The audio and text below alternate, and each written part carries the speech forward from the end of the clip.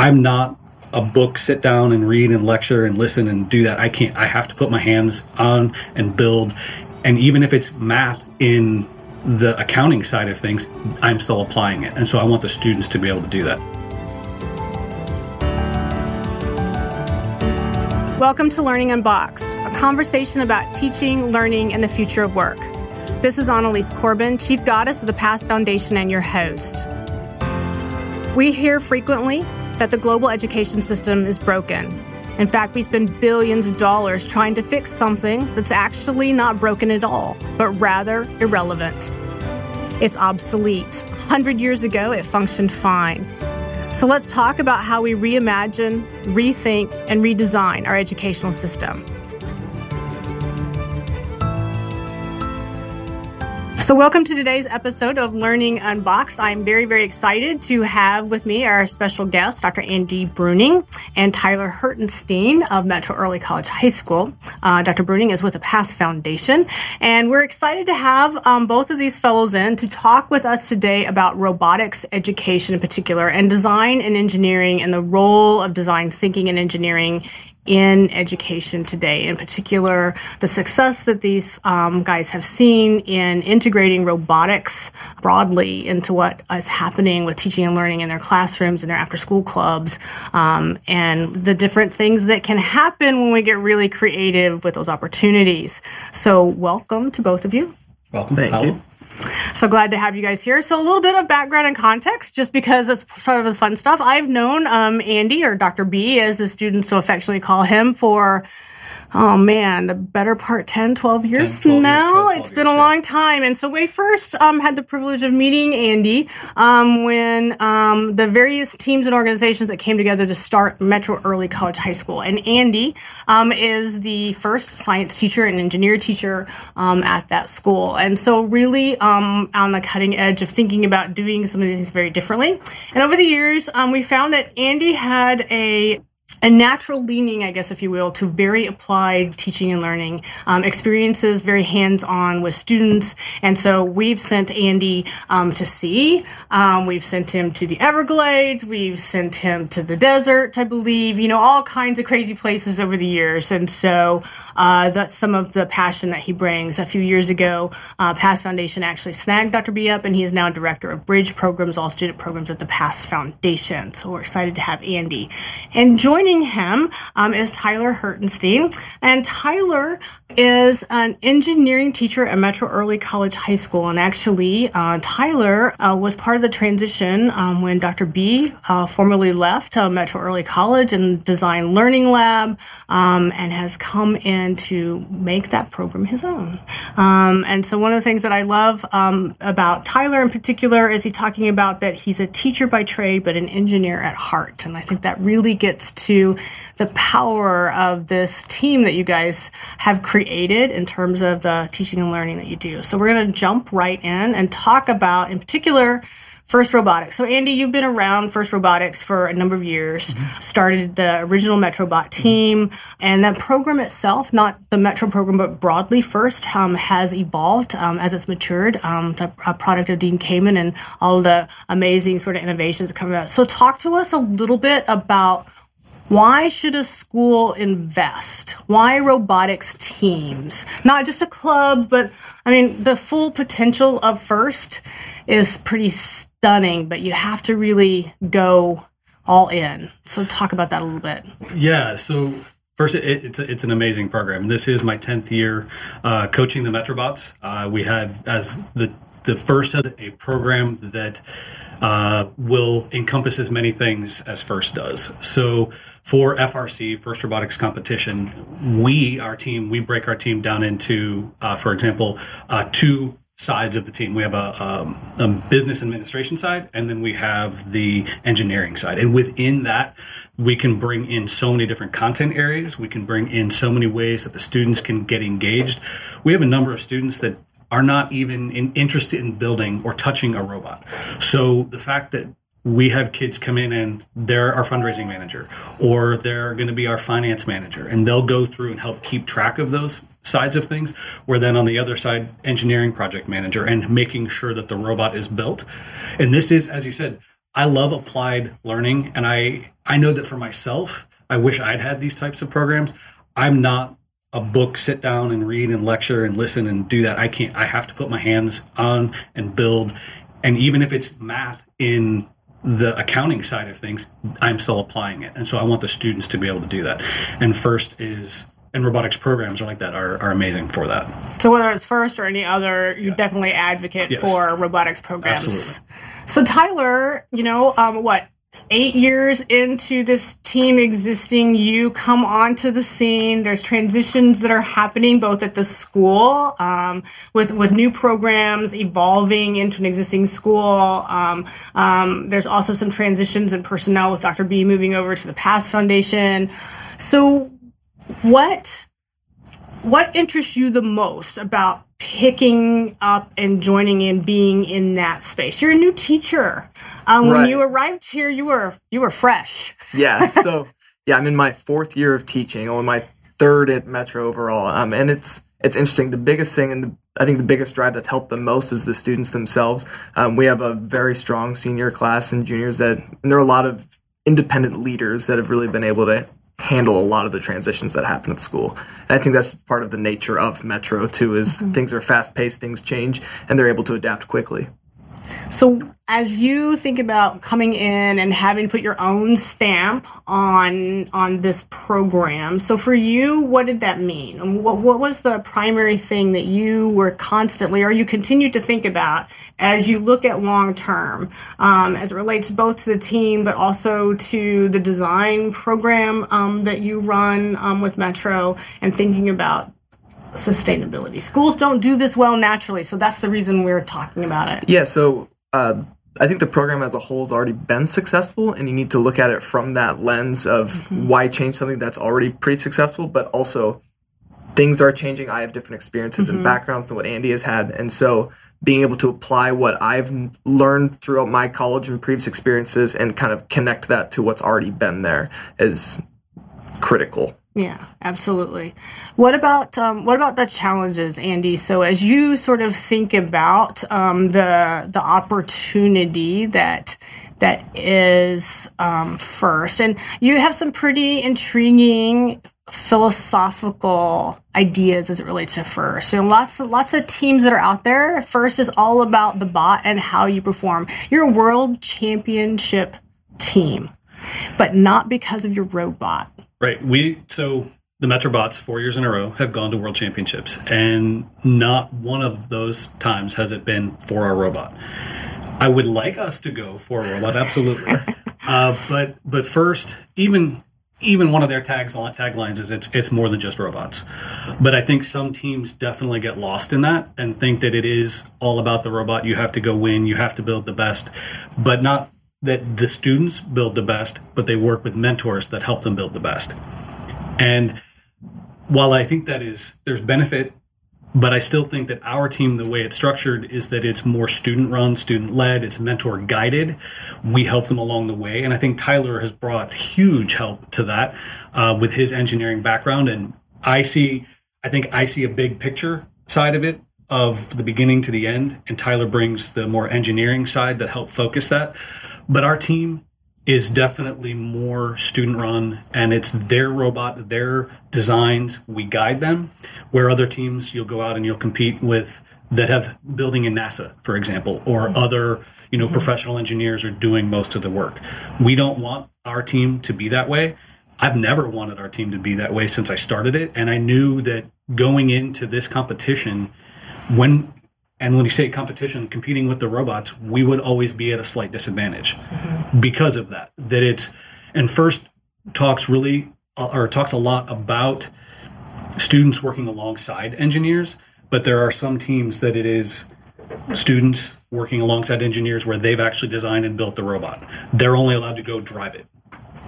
And I don't think we want our team to be that way. And so a challenge is definitely that. It's getting those mentors to be able to also, from their side of things, not go in and do all the work and not build the robot for the kids. We've had over the last couple of years some, I would say, conflict of interest between mentors and students, and some mentors want this and some students want that. So I think but we haven't given up on our core value of saying that it is students first. And so that's definitely been one of the challenges that we've had and will continue to have, I think. And I think giving them that freedom too allows them, they really take their own, they're invested in it. I mean, they take ownership of it. Like, we have our kickoff this Saturday, and the students are already talking on our communication channel Slack on that the day after on Sunday, they're actually getting together at one of their houses to work on a first CAD for the robot. No mentors are going to be there. They're just doing it themselves. We don't meet on Sundays. And so they're going to come in on Monday with a plan saying, hey, this is what we made. What do you guys think of it? And looking more for that feedback from mentors, not direct input of a mentor saying, this is how you're going to do things. And I think that's one of the things that I love so much about the robotics program. So I've had the privilege, I guess is the way I look at it now, from the team perspective, who might get really tired of Dr. Corbin constantly being around over the years. But it has truly been my privilege over the years to watch. And one of the reasons that Pass Foundation, when we start with new schools and new programs all over the country, around the world, we almost always talk about FIRST, and we talk about robotics. And one of the reasons I feel so strongly about it is because I've watched this program take all kinds of kids with all kinds of backgrounds, experiences, philosophies, personalities, good, bad, and the ugly, and teach them how to be a team, how to think independently. So the fact that, you've got kids that does not surprise me, that they're willing to take it upon themselves, because I think the program architecture itself lends to that. But I think the dynamic of the coaching, the team, the ownership of an individual team as opposed to the broader ethos is what's really instilled that. So how do you make sure that continues when this crop of seniors that you talked about, Tyler, you start over every year to some extent. So how do you keep that aspect alive? Yeah, so there's definitely challenges with that. The biggest thing, and that one thing that FIRST is good about, is that first inspiration. You never know what kid's going to really catch that spark, and they're going to be all in on the forums and everything, looking up, games from 20 years ago because they're just that invested in it. And I think, again, it always comes back to the students. I think all of our success, for the most part, and what I see is we have individuals that are really inspired to do a lot, and they see those problems, and they take other freshmen under their wings to really turn them into the future leaders themselves. Well, and I think to that, one thing that I've, over the last couple of years, have kind of found is maybe more important in our coaching is coaching the soft skills than the engineering. Because we can get the engineering skills, whether it's during build season or a preseason thing. But what I've seen over the years is when we have maybe fluctuated with the number of mentors we have, but we've almost always had a large number of students. It's how those students interact with each other and how they're able to, their peers, they're working with their peers, right? But how are they able to manage, in a way, their peers? And so as an engineering project manager, knowing that you've got your best friend who didn't complete a task that was due yesterday, how do you handle that? And so that's our job now, is kind of coaching them through that. But at the same time, they have that passion for it. They want to do it. And so it is easier in a way, but it's still, that's a challenge, is that we have to coach them through that aspect of it. And I think in the end, our students will be so much more successful because of us working with those challenges than just the engineering challenges. And I think in terms of succession, a lot of the things that we talk about and that we do aren't things that can be written down. Right. It's a big experience type thing. And I think that's the hardest thing to handle.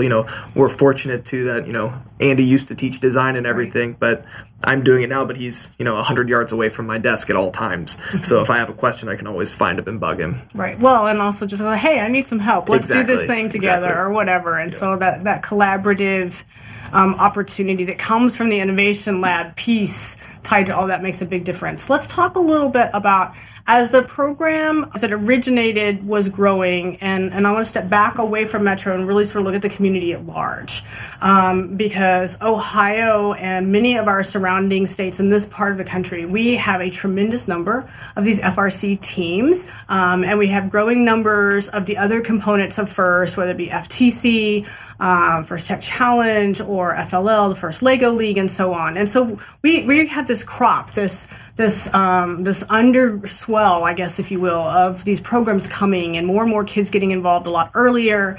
And so through part of the community work then, Andy, early on, something called Corey was developed locally and regional. So tell us about that and why it's important as it relates to growing these sort of strong ecosystems. So Corey started, I think, about 10 years ago also, once around the same time that we started the Metrobots.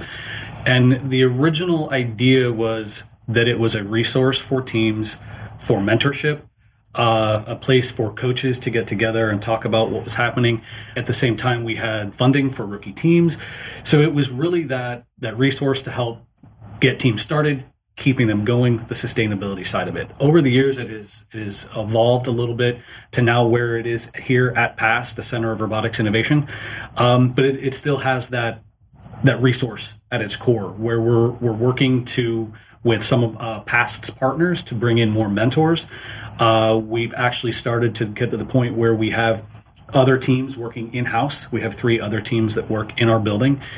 The longer term thing is that Corey is there to help those teams, like you said, get started, to be sustainable, but we now have more of that resource available.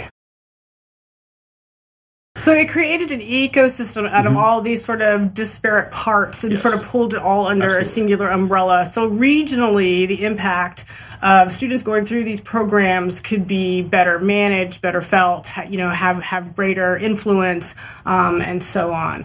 So that has been a pretty amazing opportunity. And as Corey developed and took on more and more things for it to do, for example, off-season events happened through Corey, the management and putting on of other pieces, FLL tournaments and so on. So Tyler, that ecosystem has built in a natural bridge for students on your team to actually engage not just with others, but the volunteer piece and the design and development, because that's one of the things that these kids, as they've gotten better and better through their robotics program, they're actually actively engaged in what happens at an off-season event and how it's laid out. And so talk about that experience a little bit, because it's part of the core of FIRST is you have to volunteer, you have to lead, you have to teach, so how does that translate into these opportunities that have been created? Yeah, so with only being on the team for a little over a year, I think what happened with it is, since Andy's really made it a student-oriented effort where we're kind of passing things on what we know,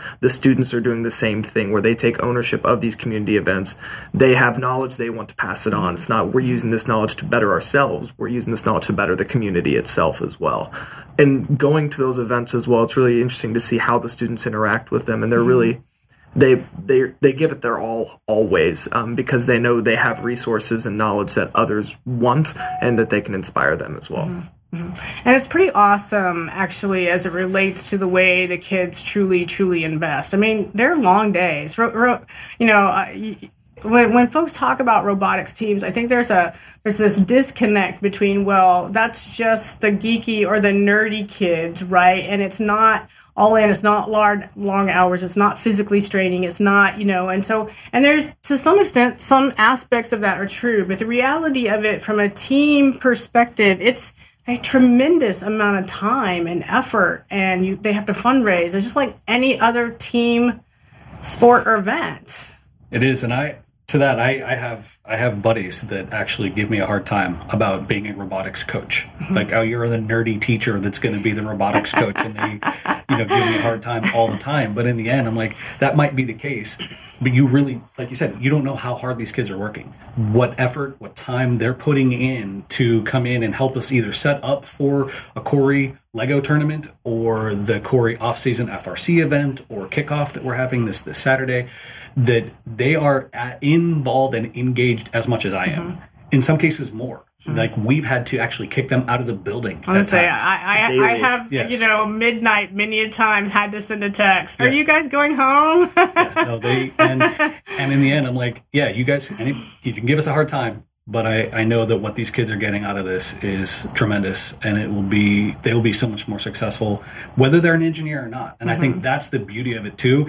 Is, like I said in my class I was just teaching, that I could care less if you're going to be an engineer. But this type of activity, this type of thinking will pay off in any career, any job that you take in the future. And I think that Dean Kamo first always calls it the sport of the mind. Yes, and it gives the kids those, they're not athletes for the most part that we get, but it gives them that sense of teamwork and leadership and responsibility that they can't get from a sports team because they're not athletic enough for anything. It's the same qualities that we try to give. And there are other robotics competitions out there that give kids similar experiences to what FIRST has.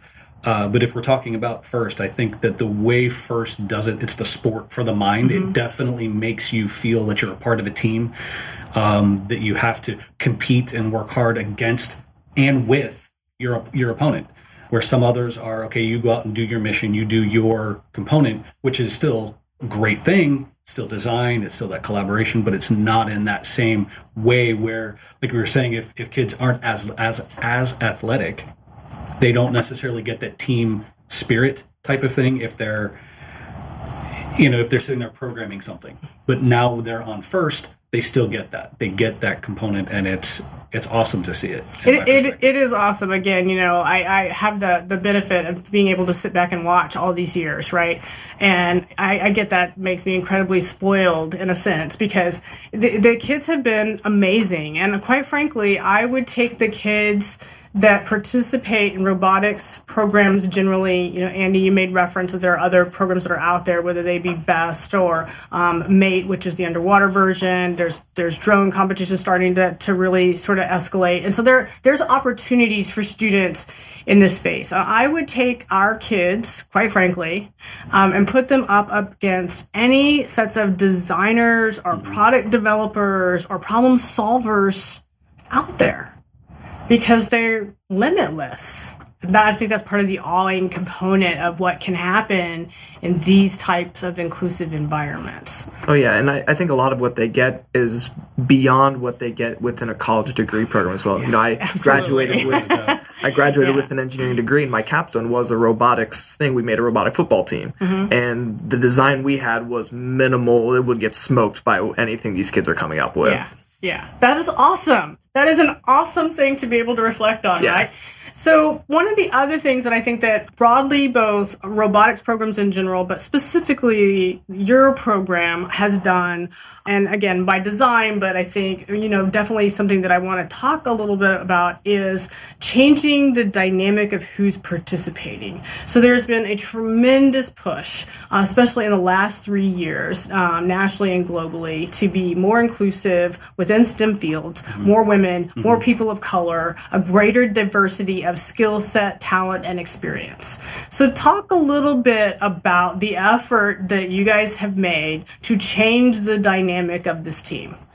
Well, I can speak to that a little bit, is that last year, 2017, Corey received a STEM equity grant from FIRST. And as part of that, the whole thing was to start 21 FIRST robotics teams, whether it was FLL Junior or all the way up to FRC. In the end, we started 14 teams, so we were able to give additional support to the teams from the original 21. It was a huge increase, and it was all around girls in STEM, so we were girls who lead robotics. So these 14 teams had to be predominantly female. 50, more than 50% had to be female. In the end, the Metrobots came along, and all the FLL teams, and even the two FRC teams, they supported as best they could. They would go out either having the teams come here to PAST or going to their locations to help mentor. And it's been huge. And I know that one of the things that our team is winning the engineering inspiration and winning chairmans has been because of those some of it is because of those types of outreach events, where whether we're going to a library and going out into the community where the kids haven't had this kind of experience, but we're going to meet them where they are and being able to give that to them. Yeah. And I don't know what the magic sauce is to get more inclusion or anything, but somehow our team is actually predominantly women as well. And I think some of it comes from having good role models. Most of our management team and our seniors are girls, and they're not only leaders on the team, but leaders in their school too. Right. And so having just someone to look up to, even if it is a freshman looking up to a senior, is beneficial. But I think the program itself fosters that, as long as the environment in which the program sits also fosters that. I do want to caution that because, it takes more than just the foundational or structural pieces to say that we want to be inclusive for it to truly, truly happen, right? So there are still a lot of FRC teams. When we go to the competitions, I see them that, there might be a girl and you get the impression that she's the token female on the team, right? But that is not the case with the way that you have structured. And I think personally, again, outside looking in, watching you guys over the years, I think a huge piece of it is the fact that when young girls, freshmen, join the team, there's a big push to get more girls and minorities of all descriptions onto the team and to be inclusive and be welcome. But that because that's a safe environment, even as a freshman, they have the opportunity to grow those skills as a senior to truly be leaders. And I will say your girls are fierce. A few of them in particular. Holy moly. Yeah. Wow. Awesome. Yeah, we have a couple seniors right now that I know we will miss them tremendously, knowing it's going to be a huge hole when they leave. But we're looking at them to see, okay, now how can you train back to the underclassmen? And they're taking it on. And they know. In fact, we had a conversation with them right before we went on break and said, okay, kickoff's happening. This is your last kickoff. How can you help us for next year? And so they're looking at who, and how they can help train up the next crew. And they recognize too that what got them hooked was some other upperclassmen taking them under their wing, and so they've done that with some of the other freshmen and freshman girls as well. And so everyone has a role to play, no matter how small it is. And once they find that role, they kind of get the first bug, and then they're into it. Yeah, but again, personality and environment, I think, does feed an awful lot into it, no question whatsoever. 3 of your very fierce girls that I know you're going to be missing next year, I have publicly said that if the 3 of you decide to start a company together, come see me. I'm investing right now because there's no way the 3 of you will fail. Oh, no, absolutely. So, pretty wickedly fierce. Let's talk a little bit about your advice, your recommendations. So I'm a small school, very rural, in the middle of nowhere. There's none of these teams close by, yet we have a culture, because rural, in particular, rural education, of traveling great distances to participate in stuff. So as a culture, a lot of rural schools, quite frankly, are very willing, able to go places to do stuff with kids, especially in team formats. But, launching an FRC team, especially in a rural community, can feel a bit daunting. So what's your best recommendations for schools, whether they be rural or otherwise, but just really thinking about, hey, we want to do this too. We want to, and we don't want it to end up, and Andy, you and I have this conversation all the time, is we don't want this to be another fad that we take on at our school, like maker spaces is the one that always comes to mind, right? Great intentions, a fabulous teacher that's running that, and the teacher leaves, and now the thing or the club sits, and it's tons of money because there was no plan to incorporate it into the fabric of my community and my school. So with that piece in mind, what's your advice to places that are saying, yeah, I want to take the plunge? Well, I think that getting the parents and getting the teachers engaged, or the rest of your school community engaged is a huge help. I think the one thing that some teams or teachers forget is that the community around them will help support them. Like, for example, that your first or second year grants and funding will be relatively easy. First is expensive, but there are grants. There are ways to get and fund your team going. It's the third, fourth year, and then by the time you're a fifth and sixth year team, as long as things are going well, you should be in that kind of sustaining mode. But don't forget that the community is out there. And so, for example, if you are, I was talking with a school that it's not for FIRST specific, but it's up on Lake Erie. Not an area that has a lot of industry or anything like that. But if I was saying you're starting an underwater robotics team, talk to the marinas, for example. Go out and say you can build an ROV that will now go and inspect boats. And those companies, those communities will be able to sponsor you. If you are living in more rural areas, that you can find bigger farms, that you're now going to develop a drone that will go help them monitor their crops. So you, as the team, and knowing that, yes, you're building an FRC robot or you're building a mate underwater robot, it doesn't matter. It's what what you can pull out of that you can give back to the community, and then the way the community can support you. And it's once you have buy-in from your staff, your school, your community, your parents, get the parent organization started, it actually is a lot easier, I will say, than trying to do it completely on your own. And so I'm actually from a pretty rural area myself, and I know the biggest thing that drives anyone is just passion towards something. There a lot of times there's not a whole lot to do. You go to the football games on Friday night, but finding either an individual or a group that's really passionate about that can really help drive it. So if you get, it only really takes one staff member. Metro had Andy do it back in 2010. If you get one staff member that's really wanting to do it, they can gather a couple of their students as well, and those students can be that driving force. Yeah, absolutely. And I think, though, that even we've seen in Columbus that there are teachers that want to be engaged and want to do it, and they sometimes feel that they have to do it all by themselves. But you don't. You have to bring in that community, whether it's parents who may be engineers or scientists or have just a tinkering background, but bring them in, and that will help take some of the burden off of the teacher, because they can feel stressed out after 1 year. I'm not doing this again. But you have to bring in the support staff, and you bring that, and everybody moves forward. And we've had struggling times here where I was the only mentor on the team, and I knew that if I didn't have support next year, I wouldn't do it again. But I had parents that would come in, or I had college students that, Metro students who graduated are now over at OSU who've come back and, okay, Dr. B, I'll help you out. And so they're helping. And you just keep that community going, and it helps. Yeah, it's pretty awesome. What about if I had to do it again, I'd do it differently, sort of things? That's because it's one of the things that folks contemplating doing this really want to know. So Tyler, you stepped into something that was already up and moving.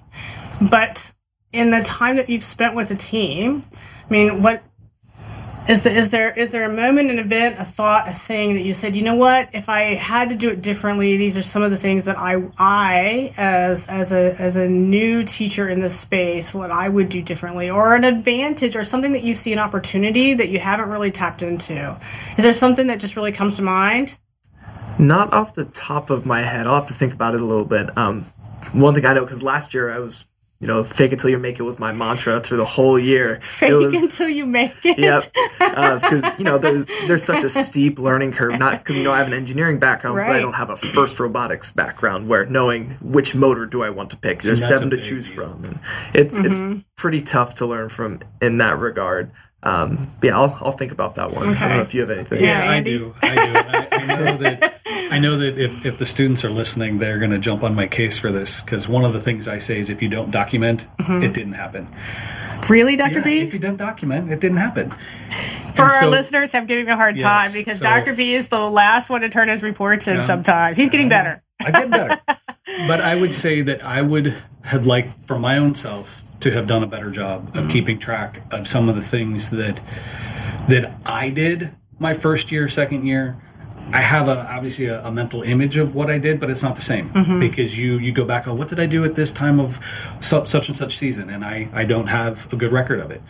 But I would go back, and that was one thing that definitely one thing I would do better, because there's little gaps, or the organization, or when just little things like that. And I know that it would make it easier to know that there's a pothole here, go around it, because I've documented it from before. That was a pitfall. That was something that the team struggled with. And I would be able to not completely avoid it, but I'd be able to navigate it maybe a little bit better, because it's a new team every year. It's a new challenge every year. Things like that happen. But being able to be a little more, let's not go down that path type of thing.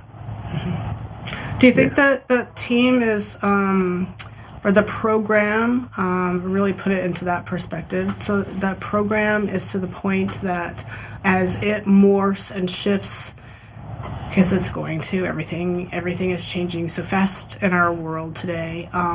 Is it sustainable? You've built the internal capacity, obviously through your mentoring and you're growing your team, and you feel confident that the program outlasts even the two of you? I think so. I mean, and again, I keep bringing back the students, but there's an expectation even at the middle school of some kids that I want to be a Metrobot when I get older. And so we know we've got that we've got them hooked. And I think having the full from FLL junior all the way up, the kids are starting at a young age and they're looking for that next step. And so as long as we can keep supporting those early steps, we'll still have that pipeline. What do you need, as sort of the parting shot? Pie in the sky, if you could have something, and granted, we're gonna assume funding is always the thing that schools, communities, active clubs, and programs are always looking for funding. Set funding aside, what's the other thing? One thing that would be incredibly meaningful, make a difference. That if someone were to show up tomorrow and say, "Hey, we heard you on Learning Unboxed say you need this." What is this?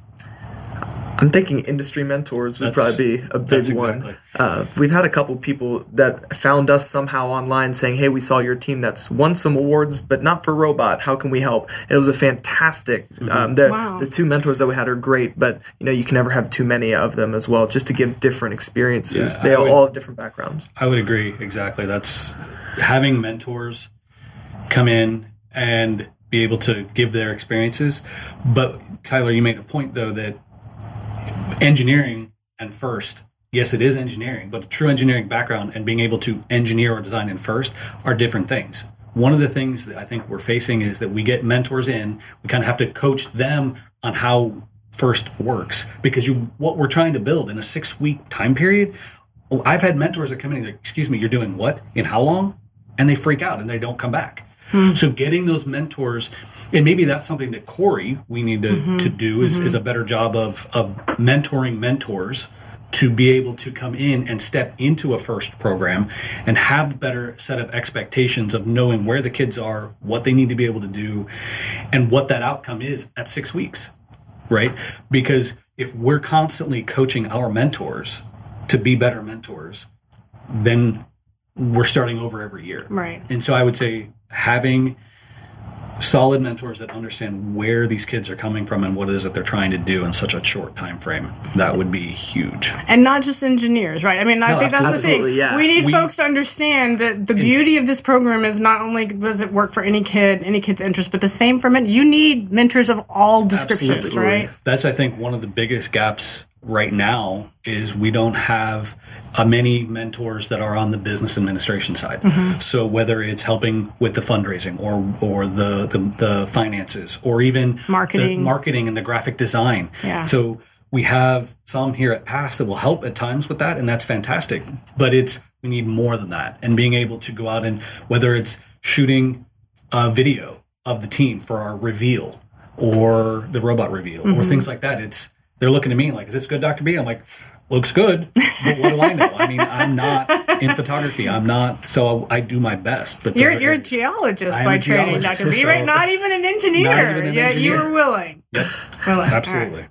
Well, I want to thank you both for taking time out of your very busy days. The semester starts tomorrow, so lots going on, and big kickoff on Saturday.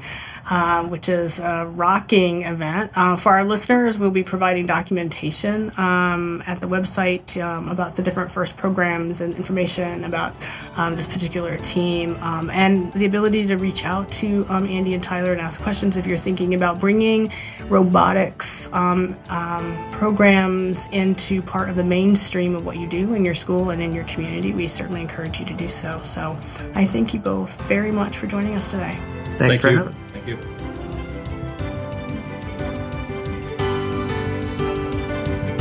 Thank you for joining us for Learning Unboxed, a conversation about teaching, learning, and the future of work. I want to thank my guests and encourage you all to be part of the conversation. Meet me on social media at Annalise Corbin, and join me next time as we stand up, step back, and lean in to reimagine education.